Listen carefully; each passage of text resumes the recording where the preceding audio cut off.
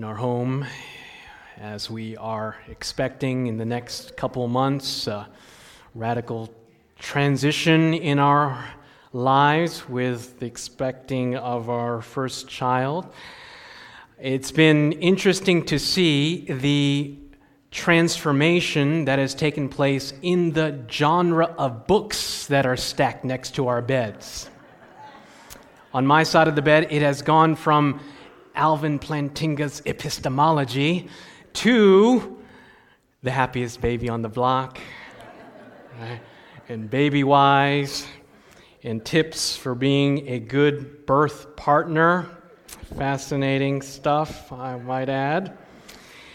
And as I've been reading, I came across this article on prenatal perception. This was in an article on ABC News. Even before we're born, we knew our mother's voice and could distinguish it from other voices. That's one of the key findings of an ongoing research project by Canadian and Chinese researchers who are studying infant development. The research suggests that while still in the womb, our brains were learning speech patterns and laying the groundwork for language acquisition. The article goes on. The article said that they took 60 women in the final stage of pregnancy. All the mothers were tape recorded as they read a poem aloud. The mothers were divided into two groups. One heard the recording of the mother, and the other heard the recording of another mother who was not their own. And the studies showed that in both cases, the poem caused a change in the baby's heart rate. The heart rate accelerated among those who heard their own mother's voice and decelerated among those who heard a voice other than their mother's. In the womb, they could perceive and hear and recognize their mother's voice. Their heartbeat would accelerate. Fascinating. I want to invite you to open your Bibles to Luke chapter 1, verse 41 through 45, as we look at another prenatal perception that is recorded in the Bible back in the first century. Luke chapter 1, verses 41 through 45. You know the story. Mary has just been told by the angel that she will conceive and have a son, that her son will be none other than the Son of God. The angel also tells her that Elizabeth, in her senior citizen age, is also with child. So Mary goes to the hill country of Judea and goes to the house of Elizabeth. And in verse 41, the Bible tells us, and it happened when Elizabeth heard the greeting of Mary that the baby leaped in her womb. Prenatal perception. Look at that. Mary comes into the house of Elizabeth and says, "Hi, Elizabeth, I'm here." And John the Baptist, in utero, Latin for in the womb, I found out,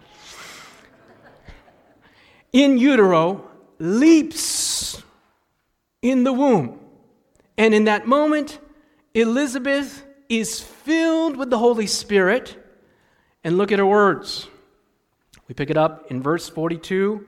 Then she spoke with a loud voice and said, "Blessed are you among women, and blessed is the fruit of your womb. For why is it granted to me that the mother of my Lord should come to me?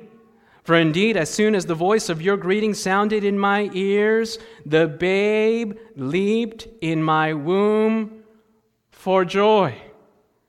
Blessed is she who believed, for there will be a fulfillment of those things which were told her from the Lord." John the Baptist, in utero, in the womb, recognized the presence of divinity. Leaped in the womb. And as we progress in our message This morning I want to paint a picture of the relationship between Jesus and John the Baptist, a unique relationship, Jesus and John the Baptist. Before birth, there was some sort of, I don't know what you call it, in the womb, there was some sort of acknowledgement, some sort of connection between Jesus and John the Baptist. Jesus and John were linked from birth. Even in the prophecy of the angel, she not only says that Mary will have a son, but also mentions that Elizabeth is 6 months pregnant. There's a connection between Jesus and John the Baptist. Not only that, in their adult years, Jesus and John were ministry partners. It was a relationship of deference and mutual respect.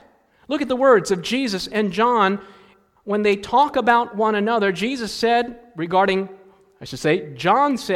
Jesus, "He must increase, I must decrease." This is when the disciples of Jesus and the disciples of John were having a little bit of a rivalry. And the disciples of John came to John and said, "Look, our crowds are going down, his crowds are going up. What do we do?" John said, "He must increase, I must decrease." Good words for those of us that are in ministry. Amen. John said of Jesus, "I am unworthy to untie his sandals." John baptized Jesus, and Jesus said about John, "Among those born of women, there is no greater prophet than John the Baptist." There's a lot of great prophets: Moses, Elijah, Daniel, but Jesus said the greatest prophet is John the Baptist. So you can see that even in their adult years, they were ministry partners. They were linked from birth, but it goes deeper than that. Jesus and John were family. They were related by blood. Luke chapter 1, verse 36, the Bible says, Mary and Elizabeth were relatives, and some translations actually say that they were cousins. Mary and Elizabeth. So if you follow that translation, you could argue that Jesus and John the Baptist could have been second cousins, or relatives at the very least. They were related by blood. So when you put this picture together, they were linked from birth. In their adult years, they were ministry partners. It was a relationship of deference and mutual respect. They spoke highly of each other, and on top of that, they were blood relatives. They were related. This was an unusual relationship. And when you take all of these factors into consideration, it is mystifying the response, or I should say, the lack of response of Jesus when John the Baptist, his cousin, got into some trouble.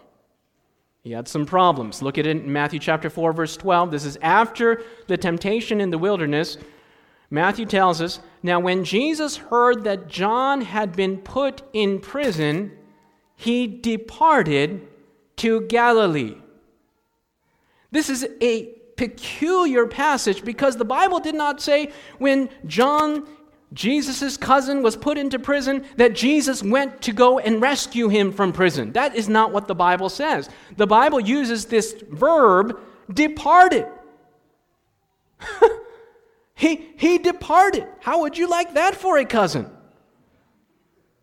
You're in prison, and your cousin's like, "All right, I'm out of here."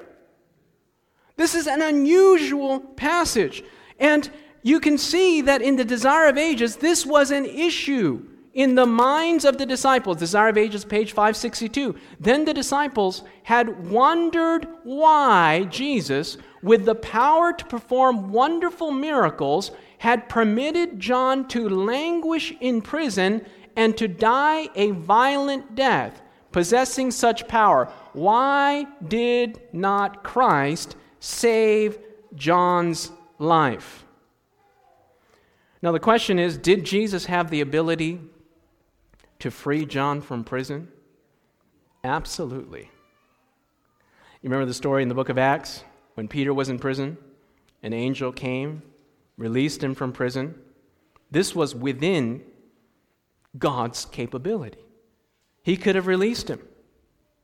And the Desire of Ages goes on to paint a very interesting picture, because while John is in prison, it appeared from all external perception that Jesus was going about life as usual. Look at it in page 215. But Jesus seemed to content himself with gathering disciples about him and healing and teaching the people. He was eating at the tables of the publicans.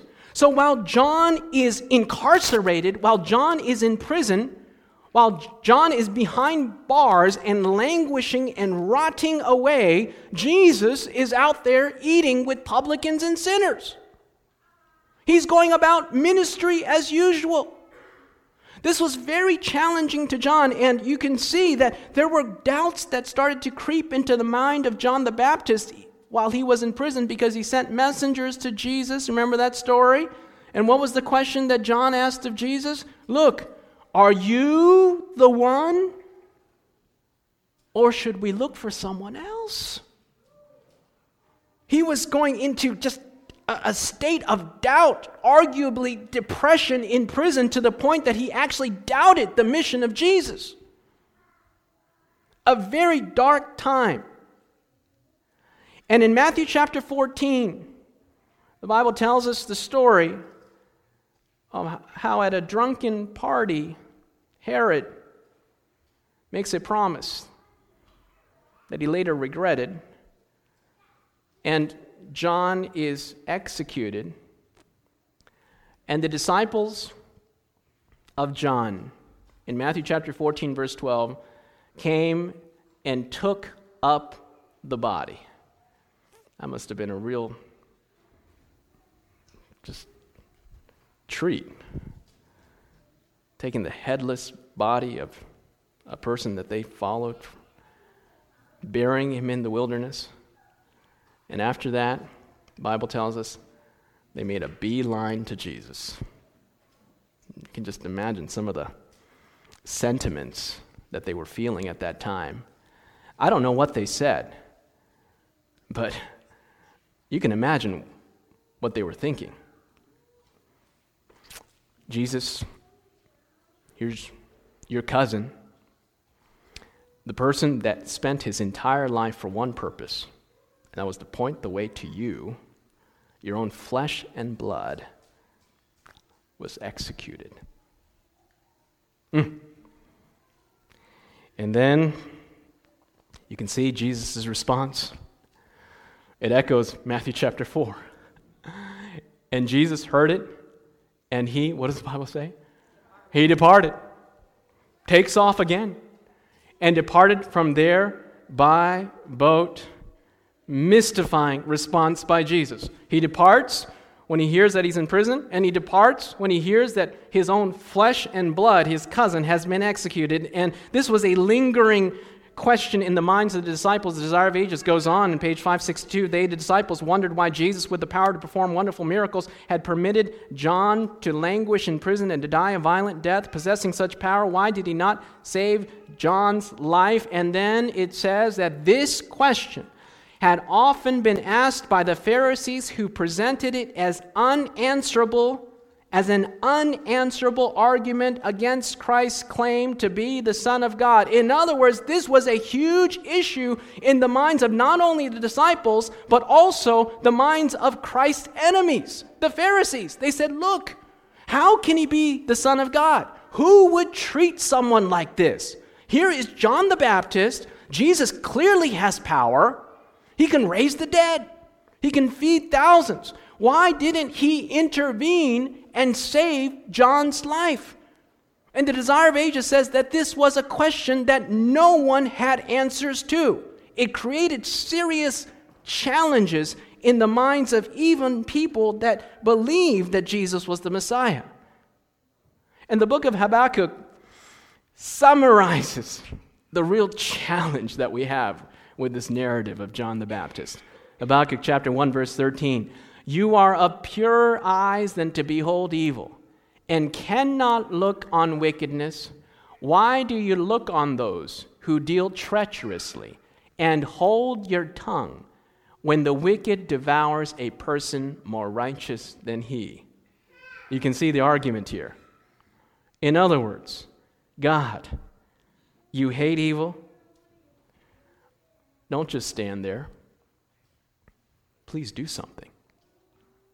Please intervene. Now we know that God is not the originator of evil. But the question that Habakkuk is asking that applies to John the Baptist's situation is, why don't you intervene in circumstances like this? And this is a question that we've asked at some point in our lives. If we have not, someday perhaps you will. God, why didn't you save my child from this rare genetic disease? God, why didn't you save my parents from this tragic accident?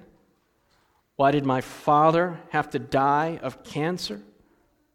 These are lingering questions that we face. Why did you not intervene? And then we have other miracle stories that we hear all the time of this miraculous healing where God clearly intervened in the life of this individual, but in the life of our loved one, it seems that God has abandoned us. How do we process this? Why them and not me? Why did you save Peter from prison and not John the Baptist? These are serious questions that people have, and I have a former colleague of mine, served the Lord for the majority of his adult life, sacrificed. People were saved as a result of his ministry, had talents and gifts. He was diagnosed with cancer. And I remember they had an anointing service for him. And everybody just knew that he would be healed.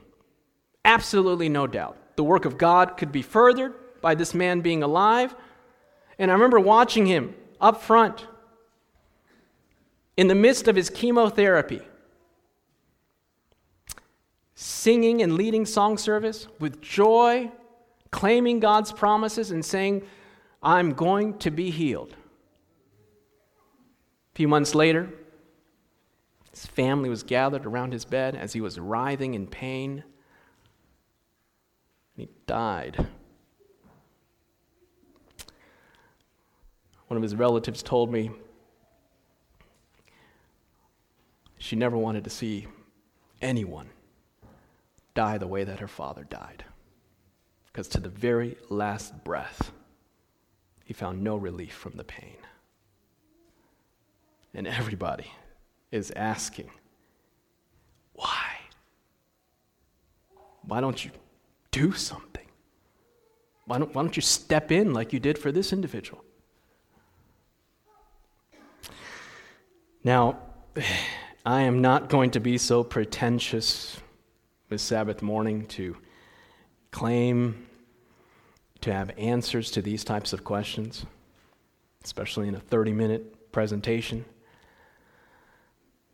Many of these questions we don't have answers to, at least this side of heaven.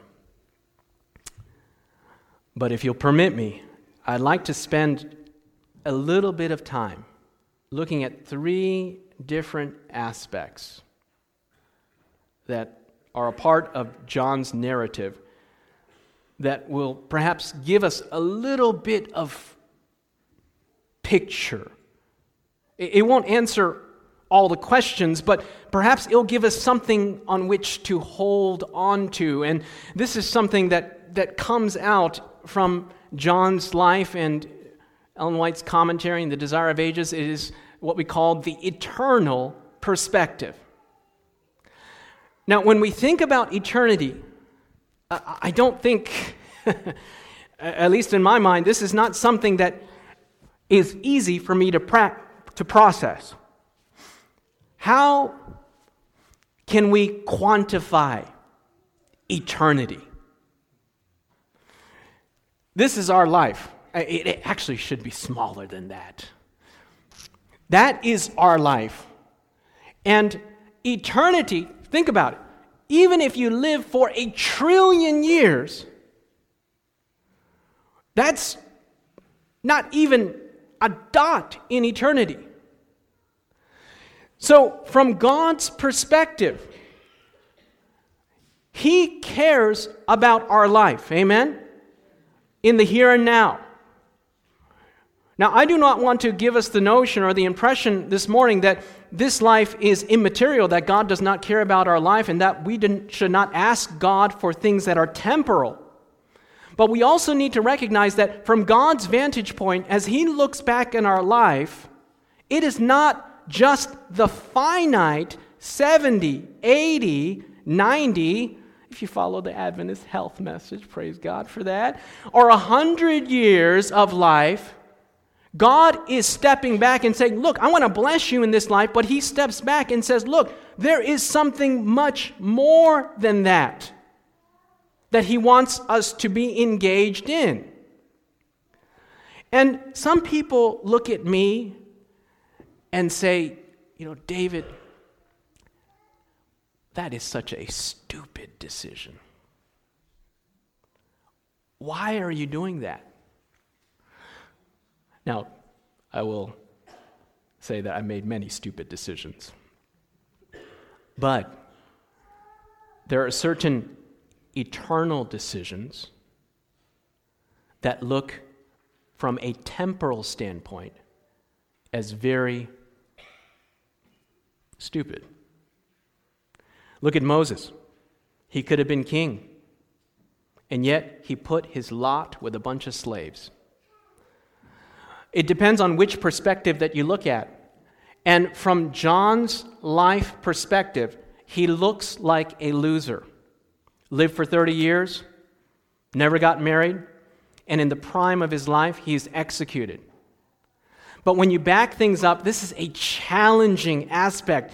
Romans chapter 8, verse 18, yet what we suffer now is, what does it say? Is nothing compared to the glory He will reveal to us later. Now, this is not minimizing the sufferings that we have in this life, but when you back up and look at eternity, and this is what the Desire of Ages says in page 224, death itself placed him, John, forever beyond the power of temptation. In other words, he was sealed. This is a challenging thing for me to process, even from the standpoint of eternity, but the Desire of Ages is presenting this notion that the moment that John died, he was sealed for eternity. Yes, he lived a hard life. Yes, he was executed at the prime of his life. But how can you quantify that compared to eternity? Because the next thing that John will know from his consciousness is the resurrection and eternity beyond. So when you step back and we don't look at this life as everything, eternity and that perspective helps us to say, Lord, I don't understand what and why this is going on now, but I thank you that one day you will explain things to me from the eternal angle. Desire of Ages 2:24, God never leads His children otherwise than they would choose to be led if they could see the end from the beginning and discern the glory of the purpose which they are fulfilling as co-workers with Him. In other words, when you stand with God on the sea of glass and you look back, you say, Lord, thank you. It was hard, but I would not have been led any other way. So the eternal perspective, something that we need to take into consideration. The other one, I'll admit to you, is difficult for me to swallow. It's the experience of suffering. Now, I want to be very clear. This is not talking about children suffering, genocide, or even suffering because of our own faults. The Bible talks about this notion in Matthew chapter 5, verse 10. Blessed are those who are persecuted because of righteousness. Some people have this martyr syndrome, and they say, oh, I'm being persecuted. I say, no, you're not. You're being obnoxious. All right? It's not being persecuted when you're being persecuted for being ungodly. You need to be nice. The Bible is talking about being persecuted for righteousness' sake. Peter goes on in 1 Peter chapter 2, verse 20. But how is it to your credit if you receive, this is the NIV, a beating for doing wrong and endure it? But if you suffer for doing good and you endure it, this is commendable before God. This is a part of being a Christian. Now, I know it's hard for us to swallow because we live in this age of the prosperity gospel. If you serve God, you're going to get an SUV, you're going to have a big retirement, you're going to have a big home. Just put your hand on the screen and send your donation and you'll be blessed. I mean, this is the prosperity mentality that we live in. But the biblical perspective of what it means to follow God is the suffering Christ and the suffering Christian. Now, I'm not saying that God will not bless us materially, but there is an aspect of being a follower of Jesus that involves suffering like Him for righteousness' sake. Philippians chapter 1, verse 29, unto you it is given in behalf of Christ not only to believe on Him, but also to suffer for His sake. I don't know about you, but I like to avoid these types of verses. Let's move on. John chapter 15, verse 20, Jesus said, remember what I told you, a servant is not greater than his master. If they persecuted me, they will persecute you as well. This is a real aspect of being a Christian and what it means. Desire of Ages goes on, gladly would the Savior have come to John to brighten the dungeon gloom with his own presence. Gladly would have delivered his faithful servant, but for the sake of thousands who in after years must pass from prison to death, John was to drink the cup of martyrdom. This is hard. As the followers of Jesus should languish in lonely cells or perish by the sword, apparently forsaken by God and man, what a stay to their hearts would be the thought that John the Baptist, to whose faithfulness Christ himself had borne witness, had passed through a similar experience. Wow. An angle that we just can't understand. Stepping back. The suffering Christ and the suffering Christian. Desire of Ages 2:24. Of all the gifts that heaven can bestow upon men, fellowship with Christ in His suffering is the most weighty trust and the highest honor. Wow. The experience of suffering, the eternal perspective, and then we have the empathy of the Savior. Hebrews chapter 4, verse 12, for we have not a high priest which cannot be touched with the feeling of our infirmities. Jesus understands. He knows what we're going through. Desire of Ages says, not a sigh is breathed, not a pain felt, not a throb. Grief pierces the soul, but the throb vibrates to the Father's heart. God is bending from His throne to hear the cry of the oppressed. To every sincere prayer He answers, here am I. There's empathy. Jesus understands what we're going through. He is there through the challenges that each one of us face. There's a book entitled Touching the Void. It's written by Simpson. He gives the account of how himself and his partner Yates were climbing a 20,000-foot mountain in the Andes of South America. And as they were climbing this mountain, Simpson fell and broke his leg. There was a storm that began to come in, and they realized that they needed to get off this mountain and fast, so they started to descend down the mountain. They need to go at least 3,000 feet down to base camp. And through a series of circumstances, Yates and Simpson ended up in a precarious predicament. Yates was literally hanging or holding his partner Simpson over and dangling over a cliff. And because of the frostbite, Yates was unable to pull him up, and Simpson was unable to pull himself up. So they dangled there for what seemed an eternity. And the storm began to set in, and Yates, who was holding Simpson over the edge of the cliff, had to make a fateful decision because he realized if they stayed in that position, they would both freeze to death. And so Yates pulled out his knife, cut the rope. What a horrific predicament.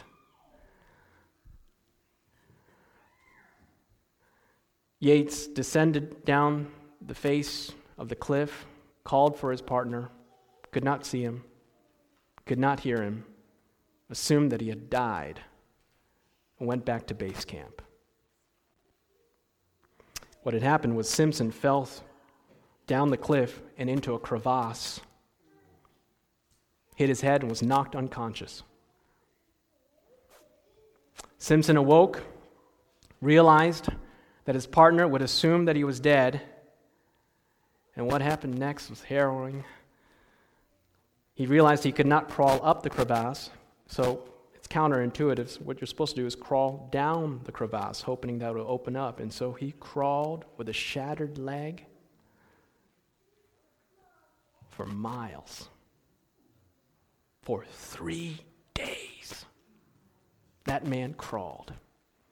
Hypothermia, frostbitten, on the verge of delirium and death, came to base camp just hours before his partner Yates was about to go back to civilization. In mountaineering lore, this is esteemed as the most remarkable story. In an interview, they asked Simpson, "What kept you going for 3 days, crawling through snow and ice on the verge of death? Why didn't you just stop and just close your eyes and it'll be over?" And you know what he said? He said the thing that kept him going was not that he wanted to avoid death. That was not the thing that kept him crawling for 3 days. You know what he said? He said the thing that kept me going was that I did not want to die alone. What a raw human desire. He said, look, I crawled all the way back because I wanted to die in someone's arms. It makes me think Psalms 23. Yea, though I walk through the valley of the shadow of death, I will fear no evil. Why? For thou art with me. Remember what we heard? Window of worship. I'm not going anywhere. Jesus says, look, I can't give you all the reasons right now why you're going through this, but I'm here. Amen. You're not alone. You don't have to go through this by yourself, and I promise you, Hebrews chapter 13, verse 5, I will, what does it say? Never. I will never leave you nor forsake you. See, the raw human desire is not to avoid suffering. It's to avoid suffering alone. And Jesus says, look, I am here. In the deepest, darkest, most traumatic moment of your life, you are not alone. I will never leave you or forsake you. And if you could peel back the curtain from the visible to the invisible, you will see God. with his arms around you in the darkest moment of your life, closer than he's ever been before. Let's trust him, amen? Through the eyes of faith, let's believe, because it is a reality that Jesus is not going anywhere. Let us pray. Our Father in heaven, we thank you that you are not going anywhere. We thank you that you will never leave us or forsake us. And though we feel perhaps sometimes that we've been abandoned, that is a lie. You are closer than you've ever been before. Help us to believe with the eyes of faith that you are there. Lord, we know that we don't have all the answers. And we trust that when we stand on the sea of glass that you will give us those reasons. But right now we thank you that you sustain us, that you have your arms around us, and that you're not going anywhere. We thank you for this promise. Help us to hold fast and to endure. We ask these things in Jesus' name. Amen. Amen. This media was brought to you by Audioverse, a website dedicated to spreading God's Word through free sermon audio and much more. If you would like to know more about Audioverse, or if you would like to listen to more sermons, please visit www.audioverse.org.